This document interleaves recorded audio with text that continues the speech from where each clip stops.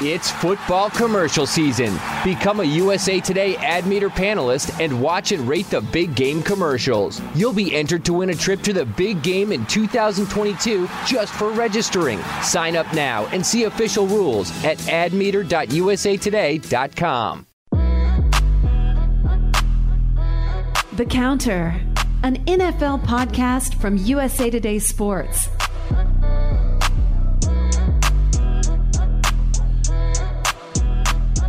All right, it's here, everybody. Super Bowl 55, week of.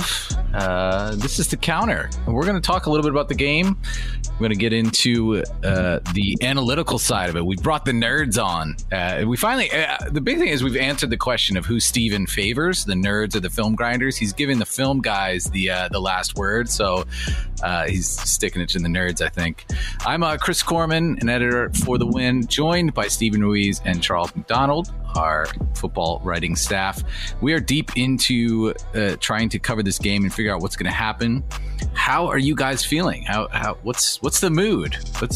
It's different this year. It's supposed to be media day today, and it's just like Zoom calls. So it's one more week. Right. I like the toned down Super Bowl week. Like, yeah, it's kind of fun. I didn't even realize media day was happening until I started to see the little Twitter videos with the people with the Gatorade backgrounds, and they have like their Super Bowl jumpsuits that they always wear. Do they send those out to each player? I'm interested in the logistics behind that. I think the NFL is pretty good at branding things. I don't know if you notice this, but like that's a thing that they do well. Do you think anyone got like a lineman got a jumpsuit and it like didn't fit? Nah, they're probably pretty good at that too. This is a well everything. I mean, this is a league that played through like, I don't know, 330 COVID cases. Like, I think they can probably figure out the logistics of what size sweats people wear. So, well, if it didn't fit, they would just pretend like it did fit and just go ahead with the conference anyway. And there you go. It is kind of a nice week that some of the usual hubbub is not able to percolate the way it does, and like, I don't know, maybe we'll focus on the actual football a little bit. I know we will probably. Yeah, it's weird. Like this season, at the end of the season feels weird because, you know, usually there's a Pro Bowl, and obviously they didn't have it this year, and it's replaced by some Madden tournament. And then, you know, like you guys said, I forgot that it was Super Bowl media day today until I see, you know, pictures of Tom Brady and Andy Reid on my computer. I'm like, oh wait, I forgot. Like, that's usually going on this week, and it's just not happening at all. So, it's different, but I think by the time we get like close to the end of the week and get to the game, like, it'll start to feel like, you know, a normal Super Bowl week. And I mean, I'm excited for the matchup, and we got a nice way to kick off the festivities with the trade between the Lions and the Rams. Yeah, that was the big news of the week. We'll give you our little breakdown of that. A preview of the show. We're going to have Namita Nandakumar, who actually works for the Seattle Kraken. She the expansion hockey team, but has previously worked for the Eagles and wrote about the four teams that advanced to the championship games for 538. So she has some interesting thoughts. And then Keegan Abdoo of Next Gen Stats is here to break down and sort of focus in on some of the trends that he noticed. So we will dig in on this game. And one thing I think sort of emerged from both of our conversations was, you know, this key matchup between the Tampa Bay defensive line and the Chiefs bedraggled offensive line, you know, just bedraggled. Yeah, injury riddled.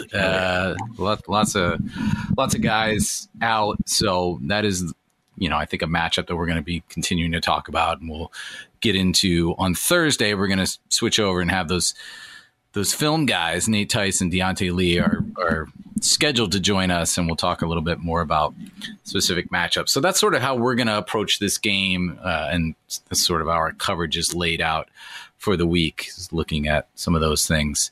But let's get to this trade. Let's talk about, what was it, Saturday night? The Matthew Stafford. Something like that. Yeah, it happened quickly. Matthew Stafford and the Lions agreed that a trade should happen. And funny enough, the new Lions GM, Brad Holmes, who used to work for the LA Rams, immediately made a deal for Jared Goff. Clearly, Goff is not the centerpiece. In fact, the Rams probably had to add draft capital to get Goff into the deal. But Matthew Stafford is now going to be running that Sean McVay offense, and it's a clear move by the Rams to push in on a guy they think can get them to the next level. What are your immediate thoughts here? What were your takeaways? And this thing has been kicked around a lot. I certainly immediately thought like, oh, wow, pretty big upgrade for the Rams. I mean, there's going to be a significant difference here, but smart people have pushed back against that. So I'm wondering what you guys are thinking. I'm excited for the Rams, and I'm excited for McVay because you finally get a quarterback that has a little bit more physical prowess than Jared Goff. And now, I don't think we're getting like physical the peak of Stafford's like physical prowess, but it's still an upgrade over what Goff was doing. And I think that that's something that the Rams has kind of been wanting for a couple of years now, and they and it's a risk. Like trading this for Stafford is definitely a risk, and they kind of put themselves in this position to have to make that trade because of the Jared Goff contract. But I just kind of look at it like the Rams window is right now, and like if you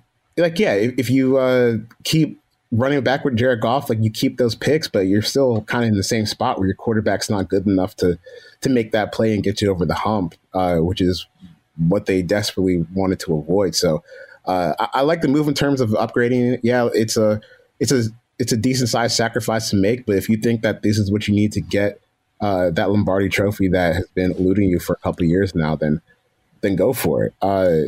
And another way that I was thinking about it was, if Stafford can do all just the baseline things that Goff could do, like that play when it's clean, play action passing when everything's easy for you. If he can just do that, then I think this will be a pretty nice upgrade for the Rams because he has like that arm strength and the ad-lib factor that Goff just didn't have at all. Yeah. I want to mention the picks because I think I forgot to say it, but the Lions are getting a 3rd round pick this year and then 1st round picks in 2022 and 2023 since the Rams had already dealt their 1st round pick for this year, which it seems to be the plan. Goff was their last 1st round pick, right?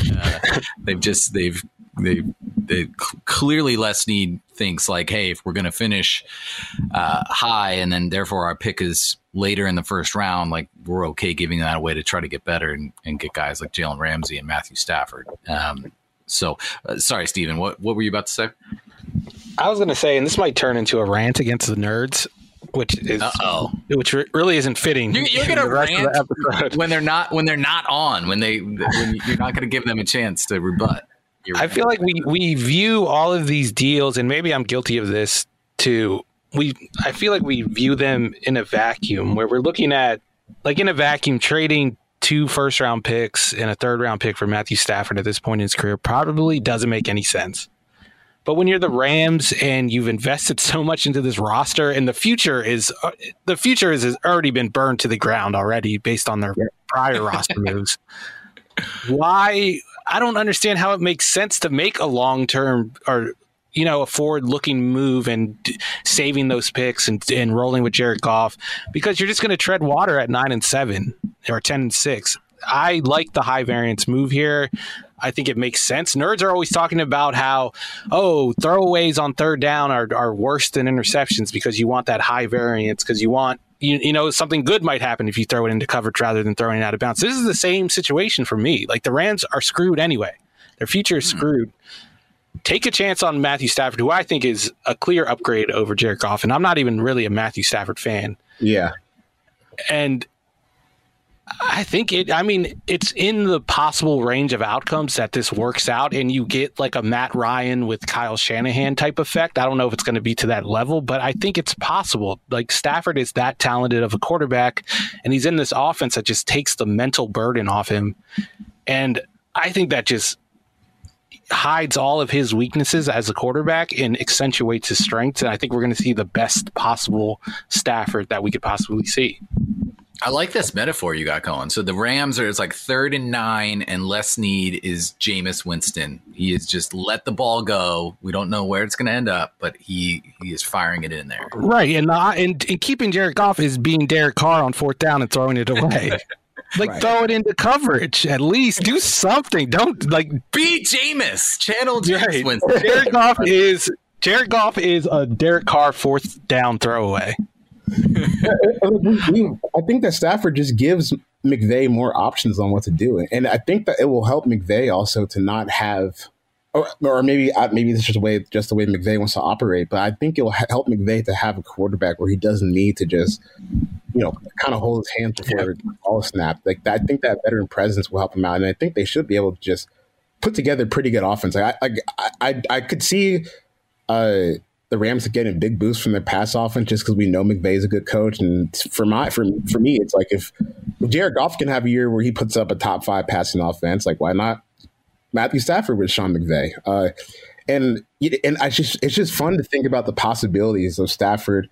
And I want to be clear with this. I'm not the biggest Stafford fan. I don't think he's a super great quarterback. I've gotten into squabbles with Lions Twitter in the past about how I think Stafford's kind of overrated, but in this situation, it's just so perfect for him where you have an offensive coach that knows exactly where the ball needs to go, when plays need to be called. You're going to have a pretty good offensive line.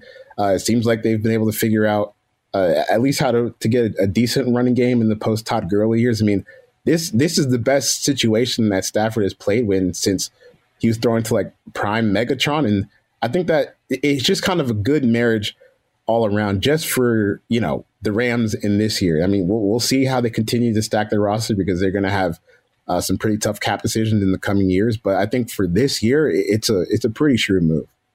And I feel like the shine has come off of Sean McVay's offense over the last couple of years, and people have kind of pointed to that as the reason for Jared Goff's regression. But I think it's not really that Sean McVay hasn't been able to adapt. I think he just hasn't had the means to adapt. When you have a quarterback like Jared Goff, there's only so much you can do. What is he supposed to do when your quarterback can only throw play action cross or deep over routes? You can't build a whole offense out of that. Well, they did in 2018. Defenses adjusted. They started to catch on. And Jared Goff gives you no second option. He gives you no plan B. Stafford at least gives you a plan B. McVay's offense in Washington looked very different from what it looked like in Los Angeles when you had Kirk Cousins, who isn't the best quarterback. He isn't a world beater at quarterback, but I think he can actually think, and he knows how to get through a progression. And that you could see what that offense looked like when Sean McVay had a quarterback he can trust. Right. I mean, that's the big question. We talked about it when John Wofford walked in. He's not nearly as good as Goff, but he brought a different dimension. He could run the ball. His second option was that he was athletic enough to make plays. Stafford is just, he's operated a little bit in obscurity. He's played in 3 playoff games. The Lions have just been as mediocre as can be for his entire career. But I think it's pretty clear that he brings, like you said, that processing power that is going to make him have a second option. And, Charles said earlier, McVay won't have to hold his hand as much, but there's also the possibility that him holding Stafford's hand leads to something even better, that sort of guidance and him creating those open routes works better for a guy like Stafford, who's going to work through it more. So I think we're all excited to see how it goes. Do the Lions pick a QB at 7 this year if one of them is there? If Trey Lance is there? Trey Lance. I don't know, because I think that I kind of feel like the Lions are just going to go, we're going full rebuild. We're going to figure out the core of this team. And then in 2022 and 2023, we have extra first round picks to get the ammo to get a QB if we need to. I don't think that they're going to take a quarterback in the first round. They can get a wide receiver to. That's what they need to be there, right? They need to get a wide receiver because literally all their guys are about to be free agents. Marvin Jones, Daniel Amendola, Mohamed Sanu, Kenny Galladay, Jamal Agnew, all in the free agent market for this year. That's wild. I like Jared Goff, man. Dude, good luck. Oh, geez, how ugly is this going to look? It's going to look like, when was his rookie year? 2016? 2016. Yeah, it's going to look like that, I think. I mean, who has a better? Well, I guess Goff's actually going to play, and Carson Wentz is probably going to end up on the bench. But it's insane that's where like. Oh, the Lions should try to acquire Carson Wentz. Oh man, just eat picks, eat cap for this year, and get Carson Wentz and Jared Goff. Oh my god! But this year for Jared Goff, I mean, did anyone expect him to succeed in this spot? Like. I don't know. Dan Campbell probably has something up his sleeve, man. He's got some offensive wizardry. And based on the trade, it's not like the Lions are particularly high on Goff because they had to take the pick to get the contract. So I feel like this might honestly be Jared Goff's last year as a full-time starter. Yeah. He'll occur next offseason, then he becomes like, Matt Schaub 2.0 or something. Yeah. Chad Henne 2.0. Jared Goff is going to run for 15 yards on the key third down in 10 years from now. Yeah. Like, did you see the quote of Jared Goff saying, like, it just feels good to be a place where I'm wanted? And that's like, to me, that's like, you're like trying to go out when you're in high school and your parents are like, yeah, you got to bring your little brother along. Like Jared Goff's that little brother that thinks he's like cool and like he's hanging out with his brother's friends. That's Jared Goff right now. It's very sad. I feel like this just turned into therapy, and you got a lot of things that you need to talk about from your high school growing up time, man. You all right, man? I'd rather not talk about it. You guys want to talk about Fox cartoons? That's how I deal with it. Oh man! All right, perfect segue. Go ahead, Chuck. I was about to say, like, anyone that is watching Detroit Lions games next year, I just want better for you, man. Like, you have to know what this is about. Do something else on Thursdays or Sundays or Mondays. Yeah, like if you're a Lions fan thinking that this is a team that's going to win games, I think you need to take a step back and look at the bigger picture here. Like you have officially punted the 2021 season in hopes of getting something better like 2 or 3 years from now. So I wouldn't even waste my time watching. That's the approach I took as a Panthers fan this year. I did not pay attention. Yeah, I want to ask you about this because it was rumored that the Panthers were offering the number 8 pick to Lions Stafford. Is that too much for you?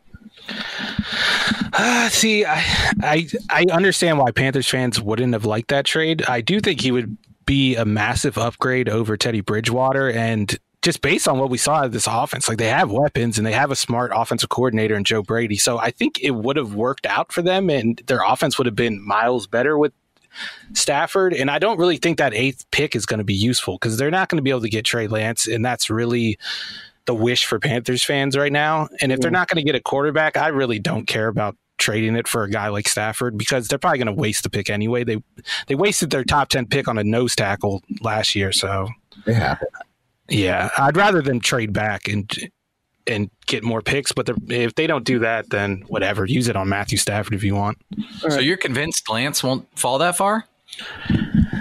No, I think teams are going to see him throw, and that's going to be enough.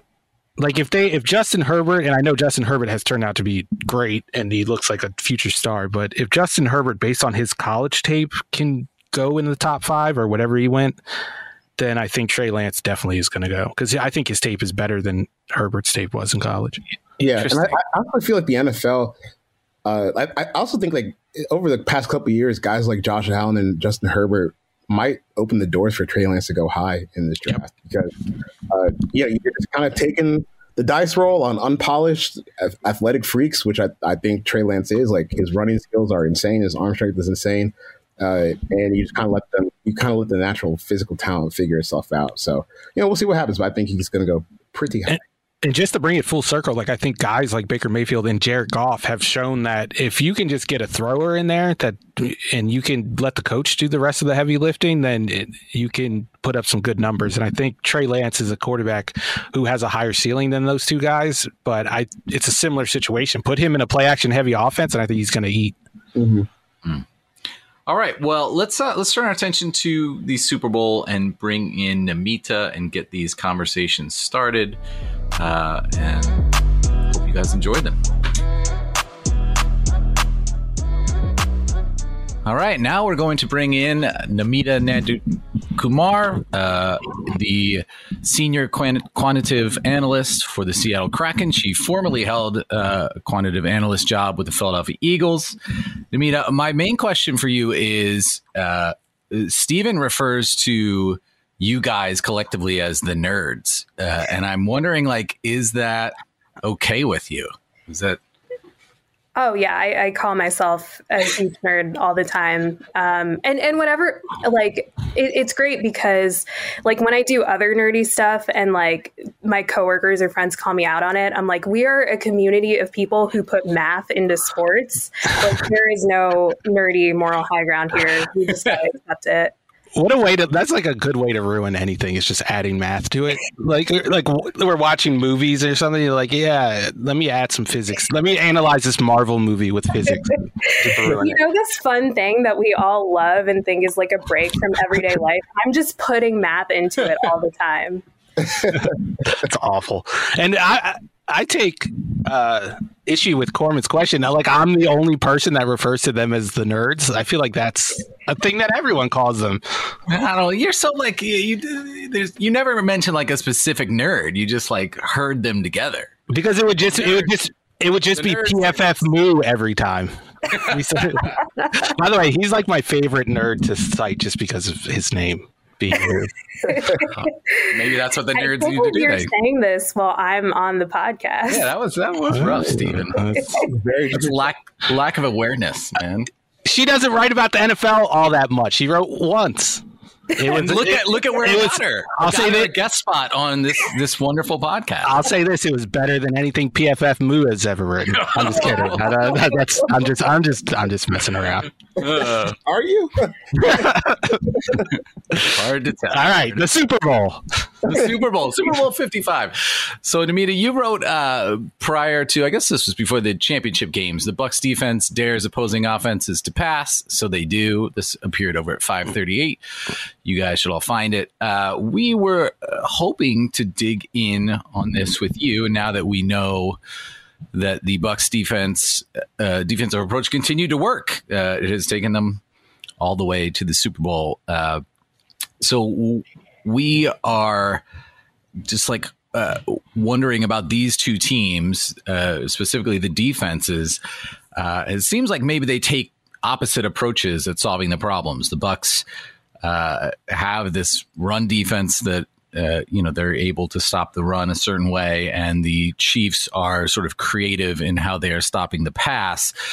What did you learn researching this story about how these teams are put together and what works for a defense? You know, we talk so much on this show about offenses are ever changing and they're so complicated and they're evolving, but the defenses have to account for that. So what did you learn as you looked at this information?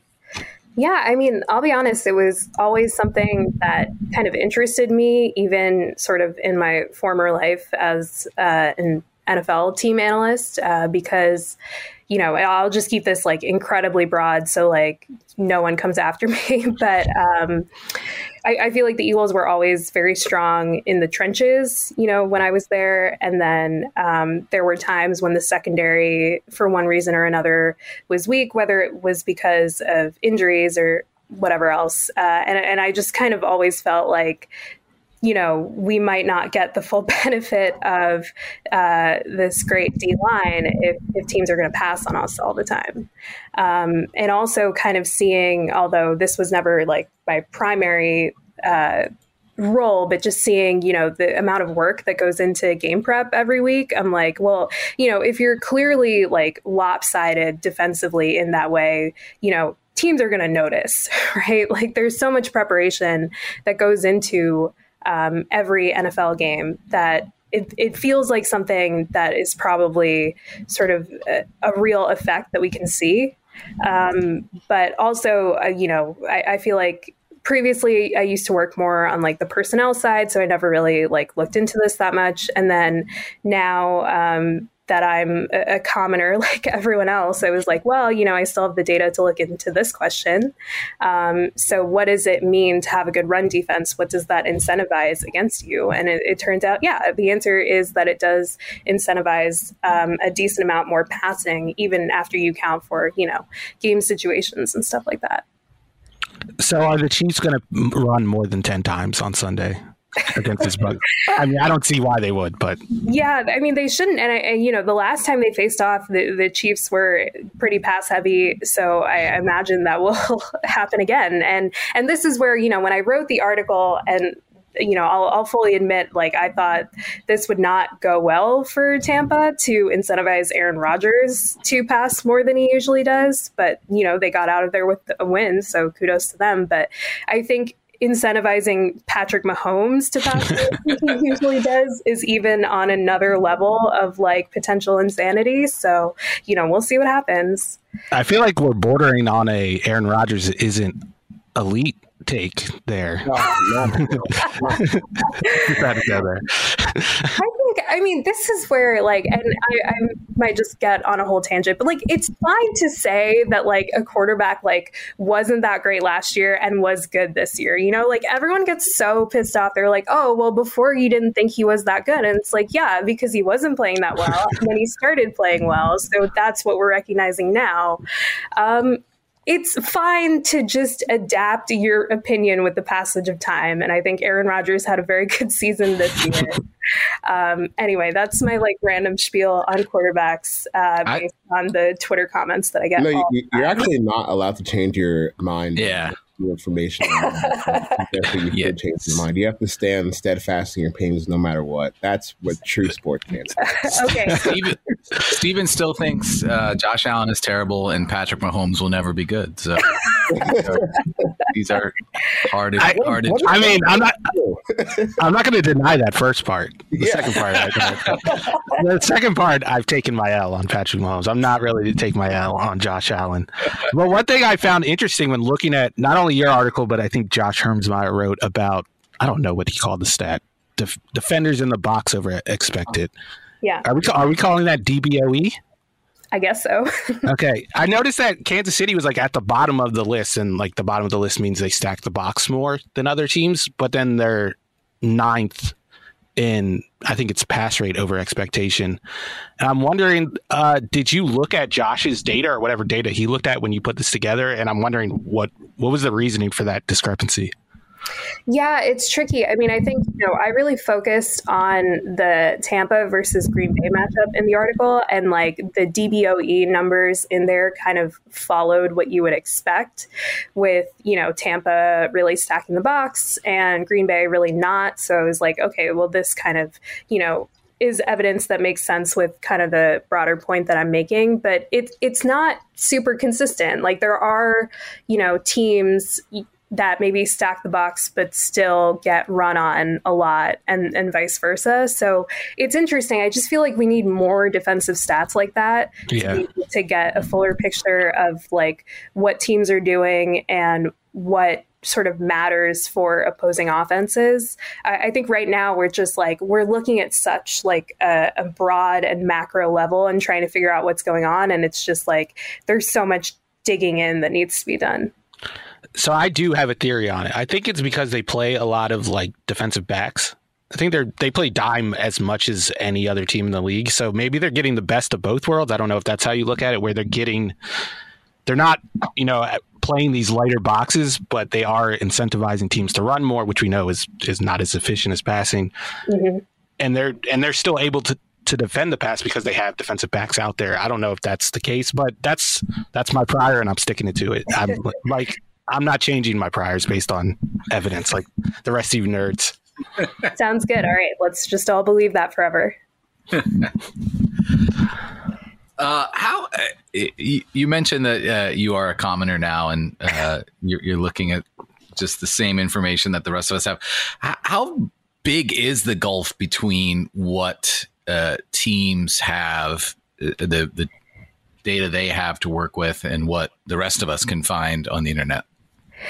Yeah, I mean, it is pretty big. I think there's like data sets that are sort of known by the public that maybe, we don't sort of fully know or have access to, things like PFF and tracking data, for example. I think people know that those data sets exist, but really it's like it adds a lot to just like standard play-by-play to know, for example, like everyone else who's on the field in every play, right? Like that's something that like would really add a lot to, public analytics if everyone had access to that and could build models and stats off of that.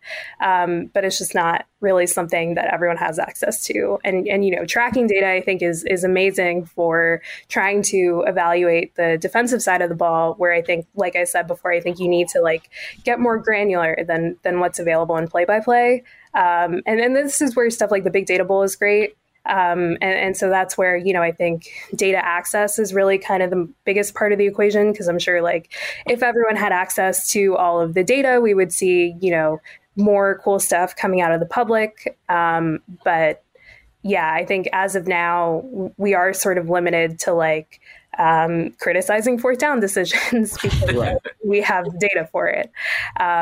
So yeah, I mean, that's just kind of my honest lay of the land there. I will say that like everything that I used to work on, I couldn't do now because I don't, have the data. So I just like wrote an article about something I never usually look at because, again, of those limitations. So I'm glad you guys liked it because I don't usually do stuff like that. Yeah, I remember the first time I realized like the Goff, because I remember I was about to go to Sloan back in 2018. I had a presentation there, and I feel like the stuff that we have access to on the internet is not. I don't think it's that hard to get a grasp of, like the EPA, fourth down decisions, like all the stuff that we kind of get stuck on the internet. Like I don't think any of those conversations are like difficult to comprehend. But I remember one time when I was at Sloan, I just walked into some room and sat in on a presentation on like some tracking data, mixing with like I couldn't even tell you like what was going on. I was completely lost. Now it's like, oh, okay. So the conversations that we have on Twitter with our data are definitely, I guess, small compared to what NFL teams have in their arsenal. I just knew like 2 seconds in, I was like, all right, this is not for me.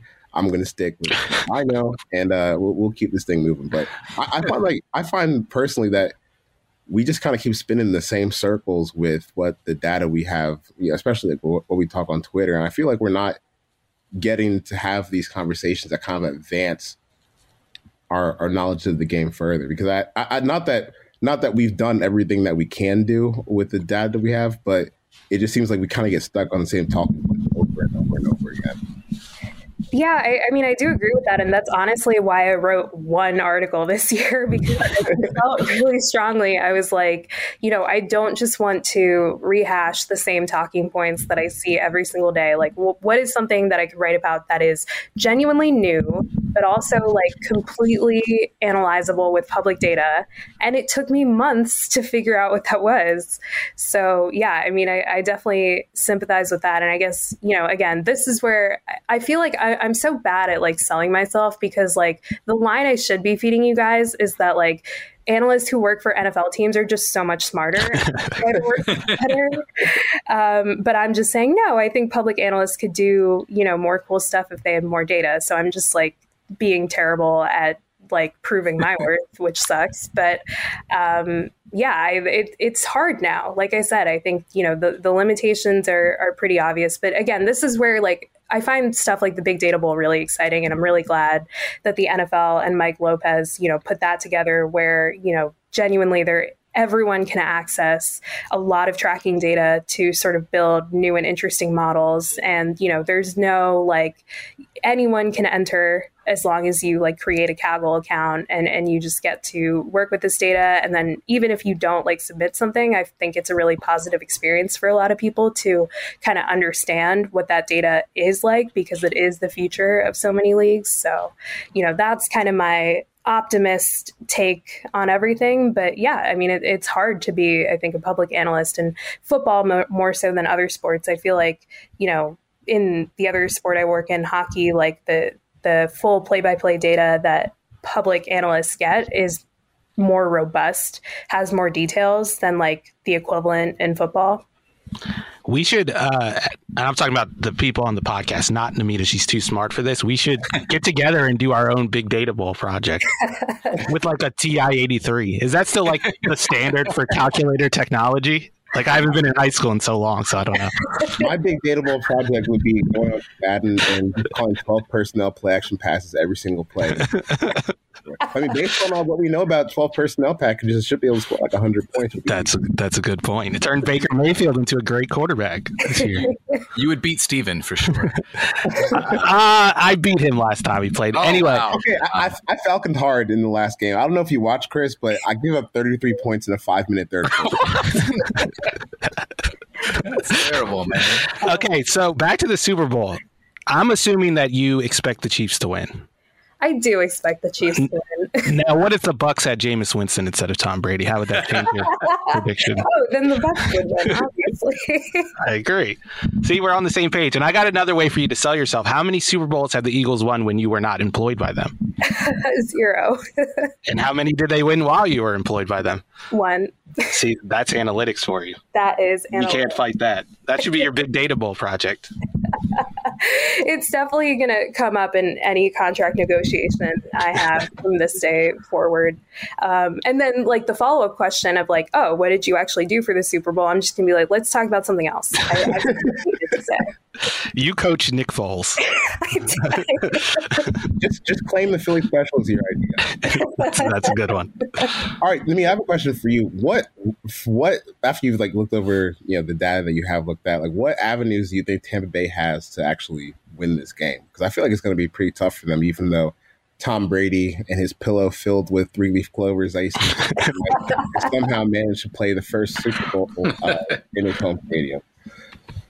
I mean, okay, so it's a good point. It is in Tampa, so they could probably do some sort of kidnapping of Patrick Mahomes, right? So I'm just trying to think of like ways that they could win. Yeah, there's a lot of weird stuff that happens in Florida. Right, I'm sure you could find a guy with a crowbar. Is all I'm saying. in Tampa Bay, and nothing to lose. I don't know. I mean, this is where like I really don't know how you beat the Chiefs right now, and it's not even specific to Tampa. It's just like anyone. Like I don't know. Like why is the only person who can beat the Chiefs right now like Derek Carr? Like nothing makes sense. I don't know. Derek Carr, he's very religious, and through the power of God, all things are possible. Very easy explanation. I made the Chiefs take a lot of penalties, actually. What's the EPA on God? That's I think we've gone off the rails now. Yeah. Completely. Yeah. How good is Mahomes? Like when you look, like, does he break models? Is he just like so far above other players when you think about him? Oh, that's a really fun question, because I think when you look at like EPA per play, like he's definitely up there, however you slice it, just because obviously the Chiefs offense is like so prolifically productive.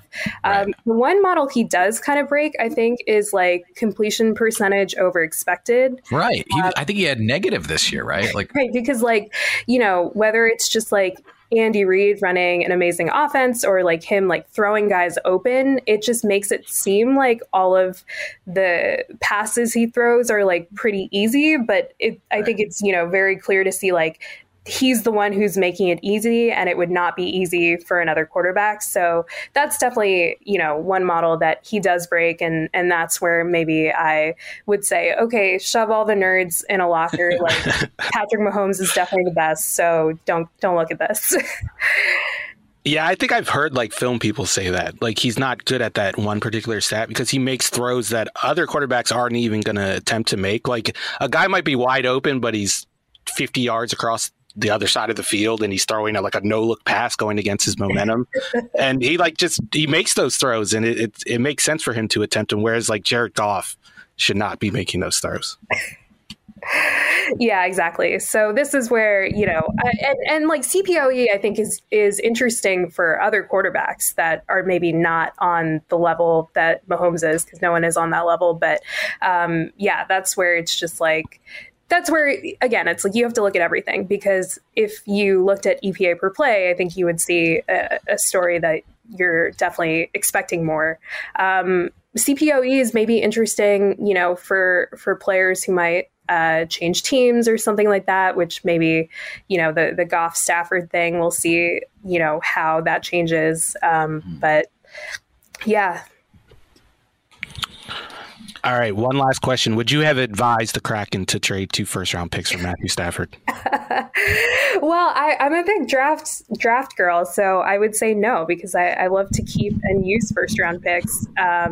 But I guess we'll see what Stafford does. It's such a funny trade for me, because it's like such a blockbuster, but also I don't care that much about either quarterback. Right. So I'm just like, all right, whatever. We'll see what happens. Right. The thing with Stafford that is so amazing to me is like no one has a firm grasp on how good he is. And it's not like this is someone who just, popped into the league a couple of years ago. Like, he was drafted 1 year after Matt Ryan and Joe Flacco. He was drafted 1 year before Sam Bradford. Like, this is a dude who has been in the league for a long time. And just because he plays for the Lions, everyone's like, I think that's good. I think he's still good. But I'm not tuning in the Lions game to find out. So we'll see how what Stafford has left in the tank. But I think I like it on paper, but again, I'm not going to sit here and rewatch Detroit Lions film to figure out.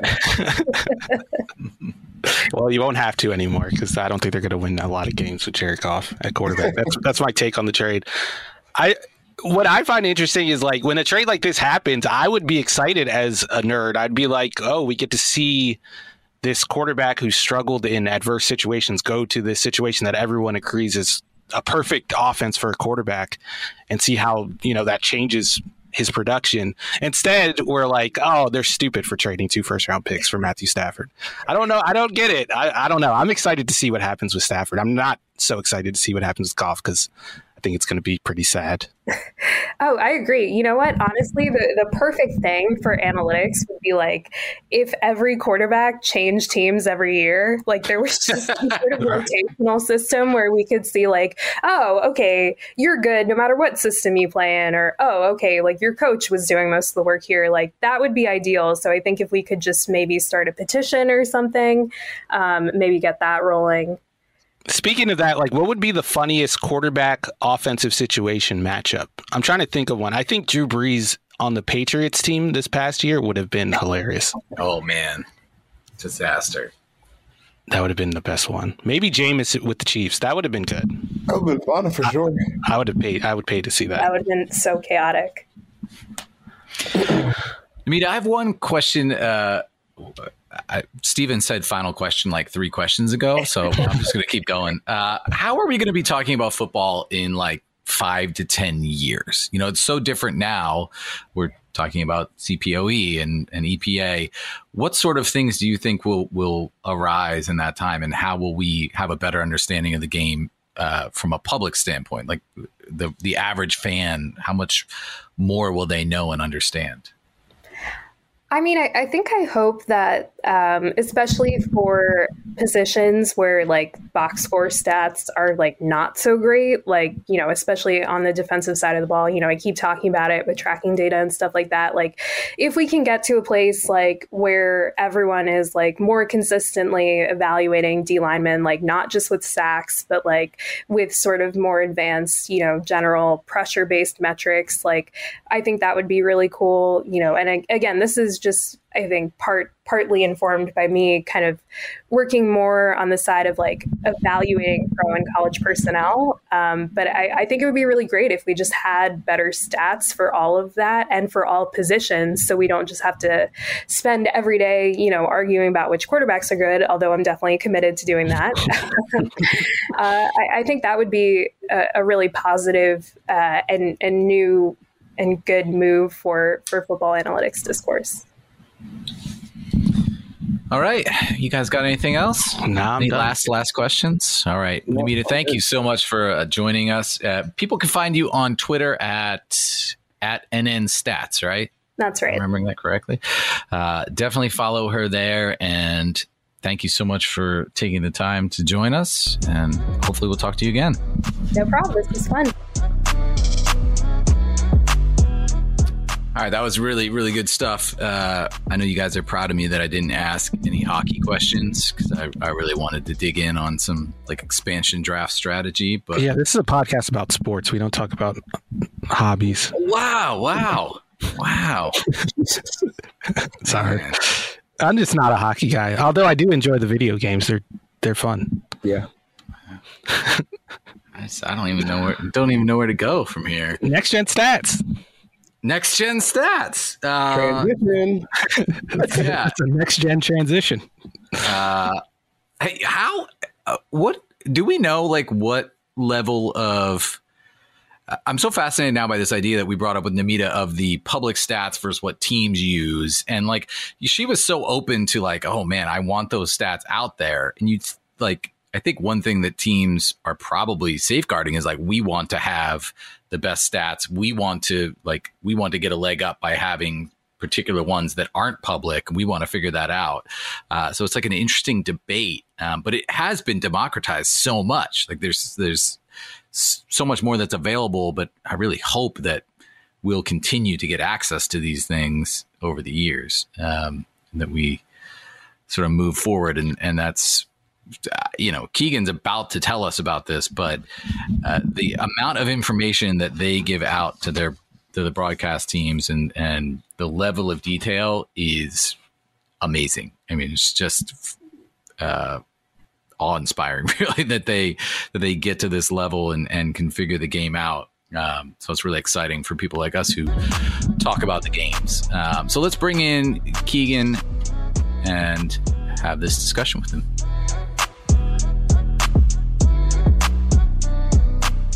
All right, now we're going to bring in Keegan Abdoo, next-gen stats analyst at the NFL Network. Keegan, what's up, man? How are you? Not much. Just in snowy New Jersey right now. Yeah. Have you shoveled yet? Are you going to shovel? Yeah, that's after this call. I'm delaying that right now. I like it. Priority for us. Use 12P play action. Will make shoveling a lot easier. Yeah, it'll be a lot more efficient. Some motion right here. I mean, it's going to be absolutely brutal going out when it's colder and darker outside. So we appreciate you putting us with your own.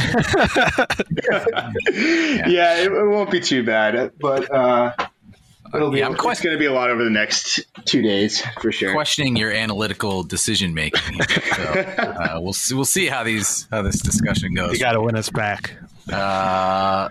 So tell the people exactly sort of what you do day to day, what sort of stuff you're looking at, and what you've been thinking about as we inch towards Super Bowl 55 at the end of the week. Yeah, so I work in the Next Gen Stats department as an analyst, and our main priority is to support the broadcast teams that we work with. So I'm sure most people have seen the commercials for sure, but we also do a lot of in-game segments that I hope you guys notice. But we deliver them packets of research anywhere from like 6 to 10 pages. Obviously, for the Super Bowl, it's a little bit more in depth. And we just try and give them as much, research up on matchups, on trends with these players, like where these players really stand out, where they win, so they can kind of use that to inform their broadcast and, build out these in-game segments. That's our main priority. We do a lot of stuff, building out dashboards for, our users at NFL Network, at ESPN, at our other partners, for all our dashboards, and do some other cool stuff. We like building out new stats, which is always fun when you make a breakthrough there. But that's kind of what we've been doing. And I've just kind of been absorbed in creating this week's packet and all the content we're trying to get out on social media. Me and my coworker Mike Band are writing an article about some narrative myth busting that's going to be going out later this week. That's kind of what we've been up to the past few weeks. I'm looking forward to the narrative myth busting one. I love when Steven finds those tidbits to do that. One of the narratives that we have been following since the summer was Tom Brady trying to figure out Bruce Arians' offense, and whether it would be a big leap for him, whether he could make all the throws that he needed to, whether Arians would change it, just sort of centering around that transition. And I'm wondering what the numbers have told you about that, because I think, the way it was like a little unsteady early in the season, and then Brady has been obviously good enough to get his team to the Super Bowl, but was not great by any means in the NFC Championship. So that feels like one of these narratives that's out there. I think the casual football fan is like, whoa, Tom Brady's back, his 10th Super Bowl. He must be playing insanely well. And then people like us who are paying closer attention are saying, he really hasn't picked it up very quickly and is still showing a lot of the weaknesses he had last year. What do the numbers show you? What are you seeing? And have the Bucs done anything to make it easier for him?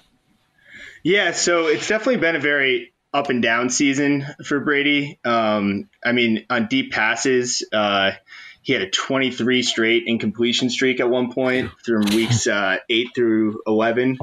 But in week 12, which coincidentally was against the Chiefs, that really served as a turning point from, looking at a lot of trends and how Brady played and how the offense just kind of clicked together. If you just look at his EPA per dropback, it was just plus 0.1 in weeks 1 through 12. But after that game, it quadrupled to plus 0.4, which is, best in the NFL. And some of it's definitely been, the offense kind of making things a little bit easier for him. I guess you can kind of say that they've been used a lot more shifts and motions since their bye week in week 13. In fact, 6 of their 7 most shift motion heavy games have come since their bye week. And they've increased their rate to 55%. Since then, and it was only 44% before then. They've aligned also under center a decent amount more, which, leads to a little bit more play action as Brady kind of uses play action on 65% of his dropbacks from under center. So that stuff's, helpful for him. But really, it's just Brady has just been performing better on deep passes, especially. He's been throwing them a little bit more frequently, but he has 3 times the pass touchdowns on 20 fewer attempts and more completions in the post-bye week period. So just the offense in general is clicking there. He's One thing I kind of noticed just when watching the film and watching that Week 12 game in particular was it wasn't just that they were motioning more, and there's different types of motion, like the Rams and the Ravens, I think will use motion in different ways than a team like the Bucs use it now. It just seemed like them motioning Chris Godwin across the formation is what I saw the most in the second half of that Chiefs game, and I think they've continued to do that. And it seems to give Brady better pre-snap tells, and I think he's getting rid of the ball faster. I don't know. Is that something that the numbers have picked up on? Is he throwing it in rhythm more often? Yeah. We define rhythm as 2.5 to 4 seconds, just getting rid of the ball anytime in there. And we have seen him increase his rate to 59% after the bye week from 52% before then. And one thing that I've kind of noticed is if you look at his deep pass rate this season by time to throw, it increases like a ton in that kind of 2.5 to 3 second range, which is something our buddy, our mutual friend Nate Tice mentioned on the Athletic podcast a few weeks ago, just in terms of like, Brady's so experienced with this. It's like when he's hitting the back of his drop, he's just slinging it deep. And that's something that I've seen bear out in the numbers. And then one thing I was really interested in looking at was just Steve Spagnuolo's defense and how he calls plays. And this is totally anecdotal, and I don't know if it's true at all or if the numbers back it up. But it seems like, to me, he throws a lot of stuff at offenses in the first half. And then in the second half, it's kind of like more conservative, maybe not as many blitzes, maybe more like too high zone. And maybe that's just the product of being the defensive coordinator for the best offense in the league, and you're usually protecting the league. But is that something that shows up in the numbers? Yeah. He's blitzes slightly more overall in the first half. You're looking at like a 40% blitz rate compared to 38th, but in general, defenses tend to blitz a little bit more in the second half. So he's kind of going against the grain that way. But sending max blitzes, so like that's 6 or more pass rushers as we define it, that's something where you do see a decently substantial increase. So, and that could kind of explain sort of why their pressure rate on blitzes is a lot more successful in the first half. They got a 27% pressure rate on blitzes in the first half, and that drops to 20.9 in the second half. I mean, a lot of this could just be noise, but, at least from what you're seeing, that kind of tends to bear itself out. And then, as you said, him dialing it back, I think one idea there is that, if you're playing with a lead, your pass rushers kind of don't really need to worry about the run as much and kind of pin their ears back. And you see an increase in their pressure rate in the second half, just from 4-man rushes. So, I mean, there's definitely something there. So I'm a genius, is what you're saying. Yeah, good to know.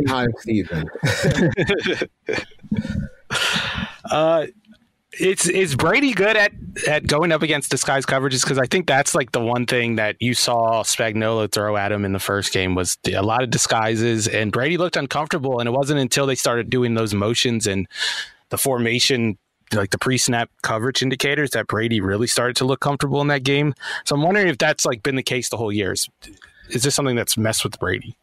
We don't have that ourselves. I was able to look it up on PFF, and he did see a decent decrease in yards per attempt, at least, for his disguise coverages. But by their grades, at least, so take with that what you will, he's pretty much elite against disguise or no disguise. So one thing I did see was that he was throwing shorter when facing a disguised coverage. So maybe he's just, more willing to take a check down when seeing a disguised coverage. Don't really know there, but there's at least a difference in efficiency. Is there anything have you seen since you started like just pouring over this data that, if the Chiefs are going to win this game, they need to do one thing, like beyond just having Patrick Mahomes? Like, is there anything that the Chiefs need to look out for on the Bucs end to help them secure back-to-back Super Bowl trophies? Yeah, I think the key to this game is just going to really be how the kind of patchwork Chiefs offensive line plays against this Bucs defensive line. Todd Bowles is usually a really blitz-heavy coordinator. In fact, he's ranked in the top 6 of blitz rate in every season as a defensive play caller that we have going back.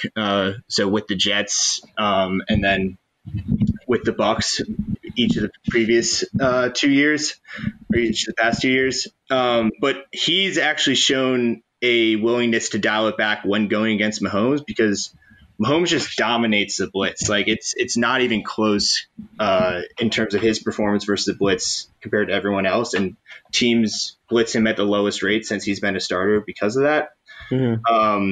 So yeah, in their week 12 matchup, Bulls blitzed Mahomes on only 17% of snaps, which was the lowest rate he's had as the Bucs defensive coordinator. So it's really good to rely on Shaq Barrett going up against Andrew Wiley, which that's a big mismatch. The Bucs should hope that Barrett can at least cause a few pressures there, maybe get a strip sack. He's been better at that than almost any other player in the league since joining the Bucs. They got Vita Vea back. So, Jason Pierre-Paul and Sue, I mean, I think Bulls should just really try and rely on them because, as soon as you blitz, Mahomes is going to take advantage of that, and those Chiefs weapons are going to take advantage of that. I regret not asking you this or not asking you to look this up, but do you have numbers on how the Bucs pass rush performs with just the 4-man rush compared to what they do when they're blitzing, because they do blitz so much? I don't have those off the top of my head, but I do know that the Bucs pass rush did drop off after the second half of the season, and that kind of overlapped with Vita Vea's absence. So I think getting him back is one of the biggest, most important things that could have happened to them this season, for this game. But I can actually get this for you right now. Wow, look at this. We got some live next-gen stats going on. Amazing. But this podcast is officially powered by Amazon Web Services. Thank you, Jeff Bezos, for all of this. Yeah, so the Bucs they're above average. It looks like they had the 8th highest pressure rate sending more or less. And they were a little bit closer to average when sending the blitz. So they can definitely get pressure with 4. And I bet if you just look at when Vita Vea's on the field, they're going to rank even higher than that because he's so important to that defensive line. Is there one stat when you were putting together, the research that surprised you at all? I know you're in the weeds with this stuff all season long, so maybe not. But was there anything that jumped out to you when you're looking at this matchup? Let's see. One of the more interesting notes, I would say, was how much. One of my favorite things to look at was how the Chiefs will attack you based on this safety look that they're given. Mm-hmm. So basically, it's kind of like a damned if you do, damned if you don't. If you give them single high, which is what the Bucs did a lot in the first game, in the first half, Tyreek Hill is just going to beat you outside the numbers. He has more yards versus single high on 19 fewer targets than versus 2 high shells. And 66% of those yards have come outside the numbers.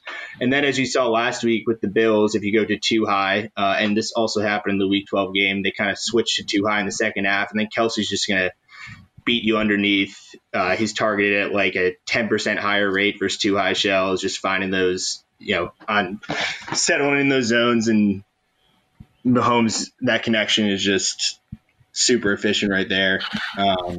Yeah, my theory on that is that when teams go to 2 high, they're probably going to play some form of zone, because if you play 2-man versus Mahomes, he's just probably going to scramble for 10 yards like he always does. Yeah. And Kelsey is just like a monster against zone coverage. He'll find those holes all day. Yeah, it almost feels like, and I feel like we're kind of here with the Chiefs already, but there's just an inevitability about them that feels like, they're going to win this game, and they cruised through the second half of the season and it didn't even really matter. But they have this switch that you just turn on. And I just don't know where, I struggle to find where the Bucs defense can kind of patch in stuff to slow that down. Because, you put in a note on this packet where even when the Bucs and Chiefs play back in Week 12 or whenever it was early in the season, even though the final score was close, the Chiefs were never really in danger of losing that game. And I'm just trying to figure out the spots where the Bucs can kind of close the gap. And I just don't see it outside of them just being at home for this game. That's the one true advantage that I see for them. Yeah, I really think pass rush is going to have to make a big play. They're going to have to get a strip sack or force an interception or something, because I just don't see them being able to stop Kansas City on more than a few drives. And then their offense kind of has to be perfect otherwise. So you're relying on, you got some good players to do it. As I mentioned earlier, Barrett has caused more turnovers from pressure than any other player in the league since joining the Bucs. And you do have both tackles out for the Chiefs, but it's just, they're such a just well-oiled machine, and whatever the defense does, they're just going to take something else. If the defense tries to play deep and make sure Mahomes gets rid of the ball underneath, like he's happy to take those check downs, and they're just going to move the ball down the field slowly. If you try to get aggressive, good luck. They're just going to get you to the top for a big play, and yeah, it's tough to see. One thing I feel like I've seen, I'm forgetting where I saw it from, but like the Bucs are running more crossing routes. Yeah. Later in the season. I'm wondering if you have any theories on why that started happening. Is it based on the looks they're getting from defenses, or has that also coincided with Tom Brady's ascension in the last month or so? Yeah, so it would make sense based on this. They have seen a lot more single high looks. I know those deep crossers are, right, most effective against those single high looks. And yeah, basically, I did have the note in the packet, but their total routes run. 10% of them have been crossing routes in 4 consecutive games. And they had 0 such of those games from week 1 through 16. And their crossing routes, with our route recognition system right now, like a shallow will be classified as a crossing route, and so will like a deep over. But you can see with the average route depth for the Bucs that a majority of those crossing routes are those deep overs. So I think hitting Godwin on that, especially since he's always aligning in the slot, could be something to look out for. It could be a big play to happen in this matchup. Are you allowed to give predictions on the game? I mean, I could say that I think the Chiefs are going to win, I think. I feel like that's a prediction. Roger Goodell's going to hit you over the head when you're shoveling. But, yeah, I think Tom Brady, who knows what he can pull out of his sleeve, and he always seems to find a way, but I just have a hard time seeing it happening in a majority of outcomes. I feel like it's not a prediction when it comes from Keegan. It's like it's a scientific hypothesis based on data from straight from the brain of Jeff Bezos out of the mouth of Keegan Abdoo. Wait, do you mind us referring to you as a nerd? Do you identify as a nerd online? Yeah, I guess I identify as a nerd. You went to Vanderbilt, so yeah. Yeah. All right, let's ask a question to Keegan that we asked Namita earlier. Like, what do you think are the things that we can continue to do with the access that we have to public data?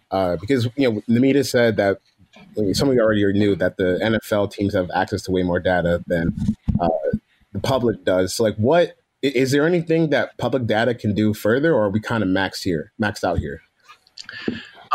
It's tough with public data because, there's been a lot of exploration, but so much of it is missing, of course, with the actual plays, play calls at more in depth. I think at least there's really cool stuff to come out of the Big Data Bowl. That's, semi-public data because it's only released for a contest, but kind of crowdsourcing those ideas and how we can use the tracking data to better classify things and, look at some aspects of the game, like, how well are defensive backs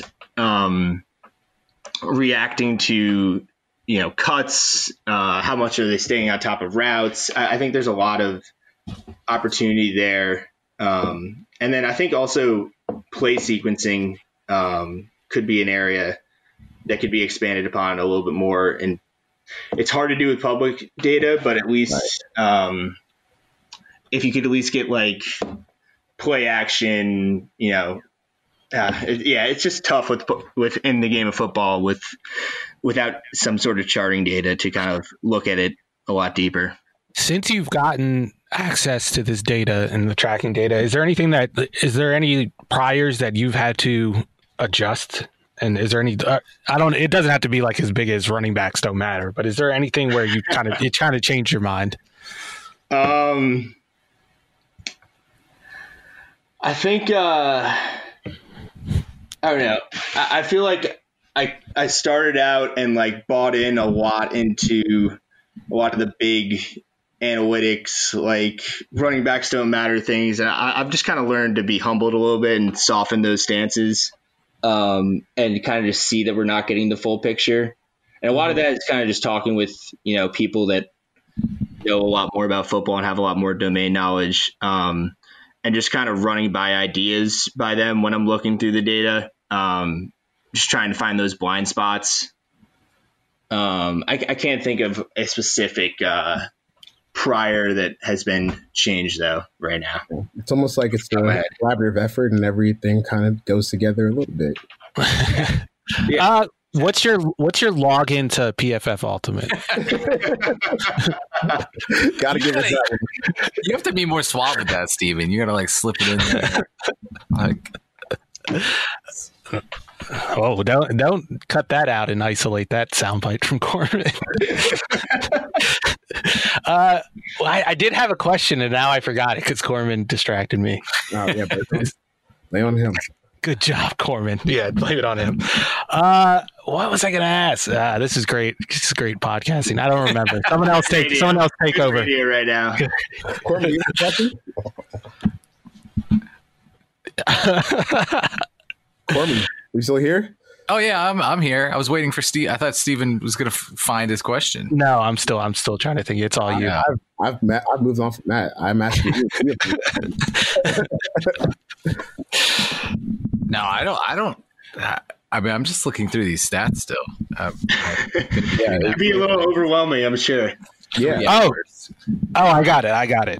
Because I've changed my opinion like 3 times over the past year. Where are you at on the coverage versus pass rush debate? Oh man. Oh boy. I think that being able to take away a like number one receiver and take away like the first read on a pass can help your pass rush get home. Obviously, I just think it's so symbiotic right now. It's hard to really stake a ground. And I think that people saying that we are taking like a really hard stance one way or another, and I know it sounds like a coward here, but I just don't think we have enough information to really stake out a position there. There's way too much nuance in your takes, Keegan. Right. Yeah, I know. It's got to be one or the other. There's so much reasonableness. It's so boring. No, but I think I've like landed in a similar spot. Like I was when that PFF study first came out, I was gung ho. I was like, yes, coverage is more. Yeah. But then I realized that PFF coverage grades are really only at the catch point. So yeah, and that was one of the eye opening moments. And then just like when I was working on the pass rush thing this offseason and just talking to smarter people than I am about football, and you just kind of realize how much of a benefit it is to have a defensive line that can just dominate on its own without having to blitz. And it allows you to do extra stuff in coverage that might make your cornerback look better than he is. And maybe PFF sees that cornerback is performing well because he has an easier job and it shows up in their grades. That's why I think the PFF study wasn't really all that conclusive for me. Yeah. Go ahead. No, I'll let you go, Charles.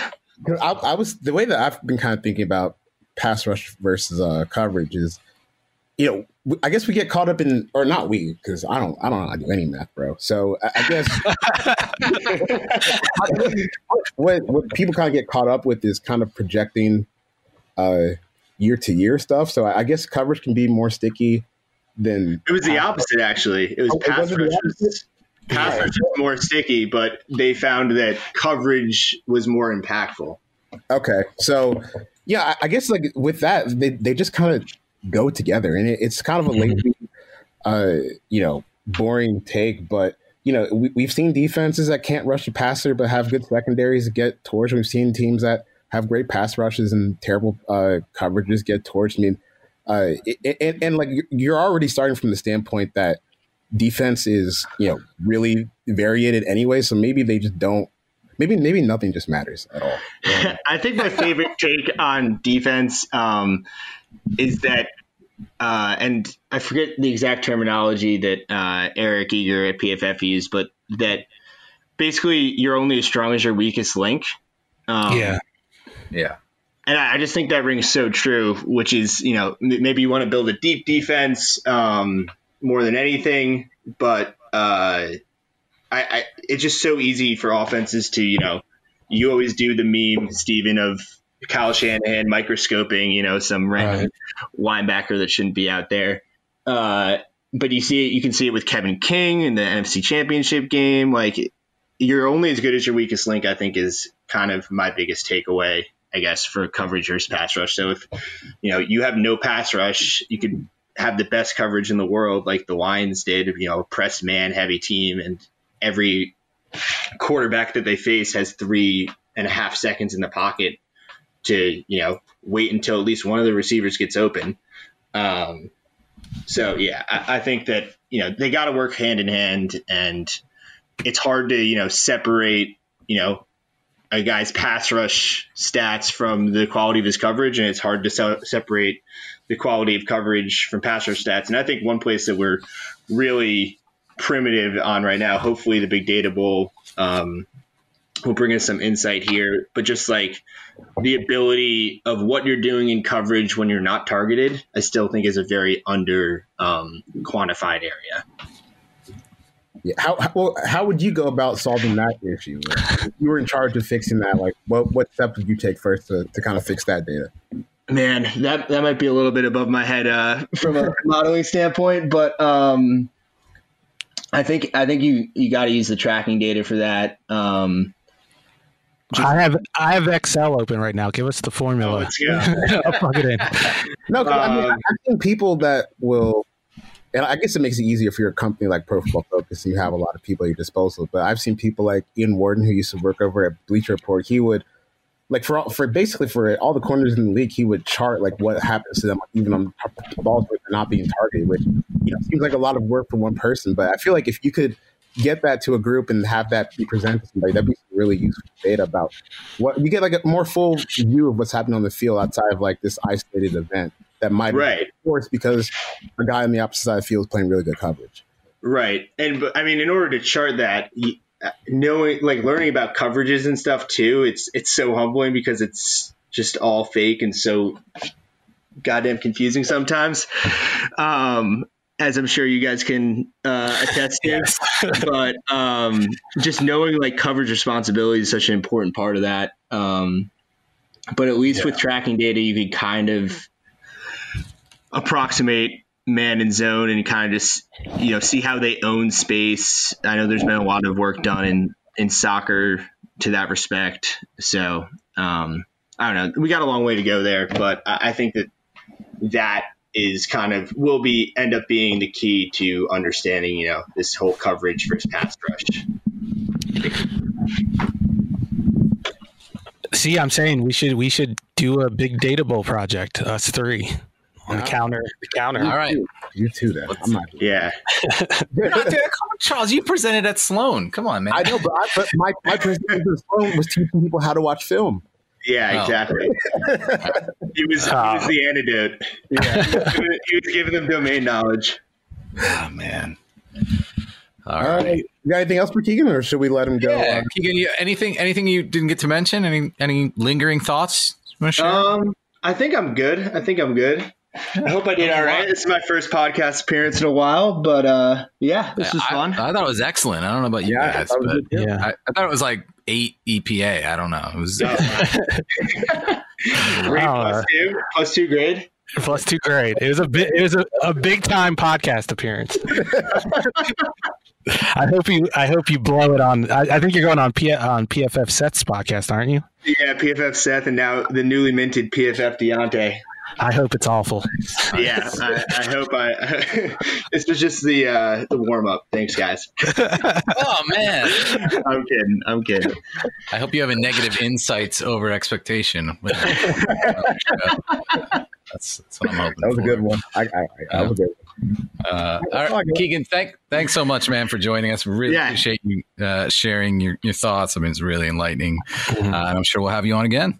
Yeah, thanks you guys so much for having me on, and hopefully next time I'll be a little bit more polished. Thanks, man. Appreciate it. All right, see you guys.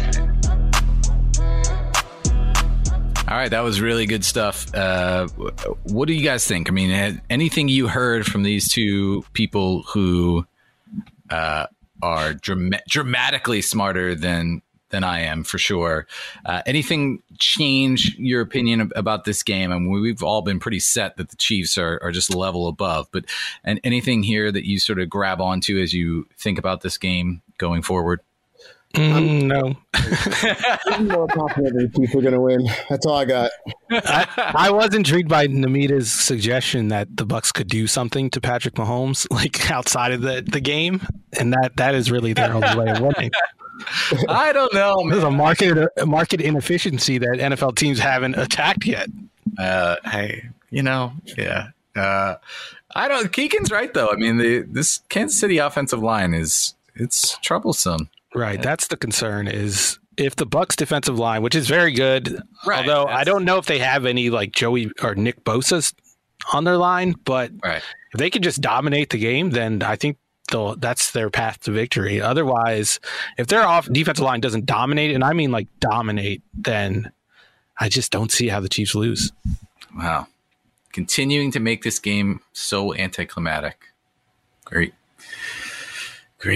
Thanks, guys. All right. Well, we're going to be back Thursday. We'll make it exciting, we promise. And we have a full slate of stories scheduled for this week.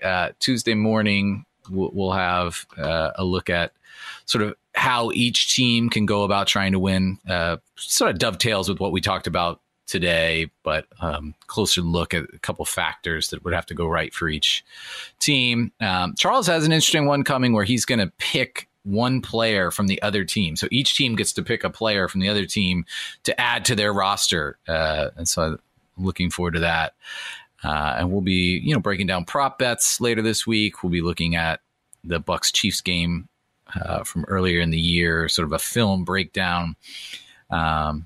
So we're going to just dig in. Steven will do his post where we trace how each team was built, which is always interesting to see, how many of the players came from draft, how many were free agent, sort of ruminate on the team building process as we were discussing earlier with the Rams. There are different ways to go about this, how aggressive to be and how often you're going to take from the draft and build through there. So, exciting week ahead. Stick with us. Charles is at Forverts. Steven's at the Steven Ruiz. I'm at Chris Corman. Find us on Twitter. There'll be a lot to talk about this week. Anything I missed, you guys? Any closing thoughts? Anything we need to get to? No. Just release the next gen stats already, NFL.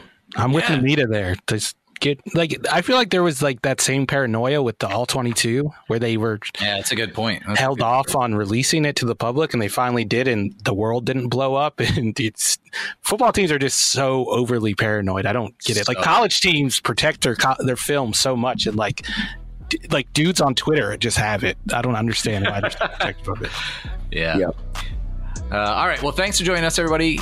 We'll talk to you on Thursday. Take care. The Counter, an NFL podcast from USA Today Sports.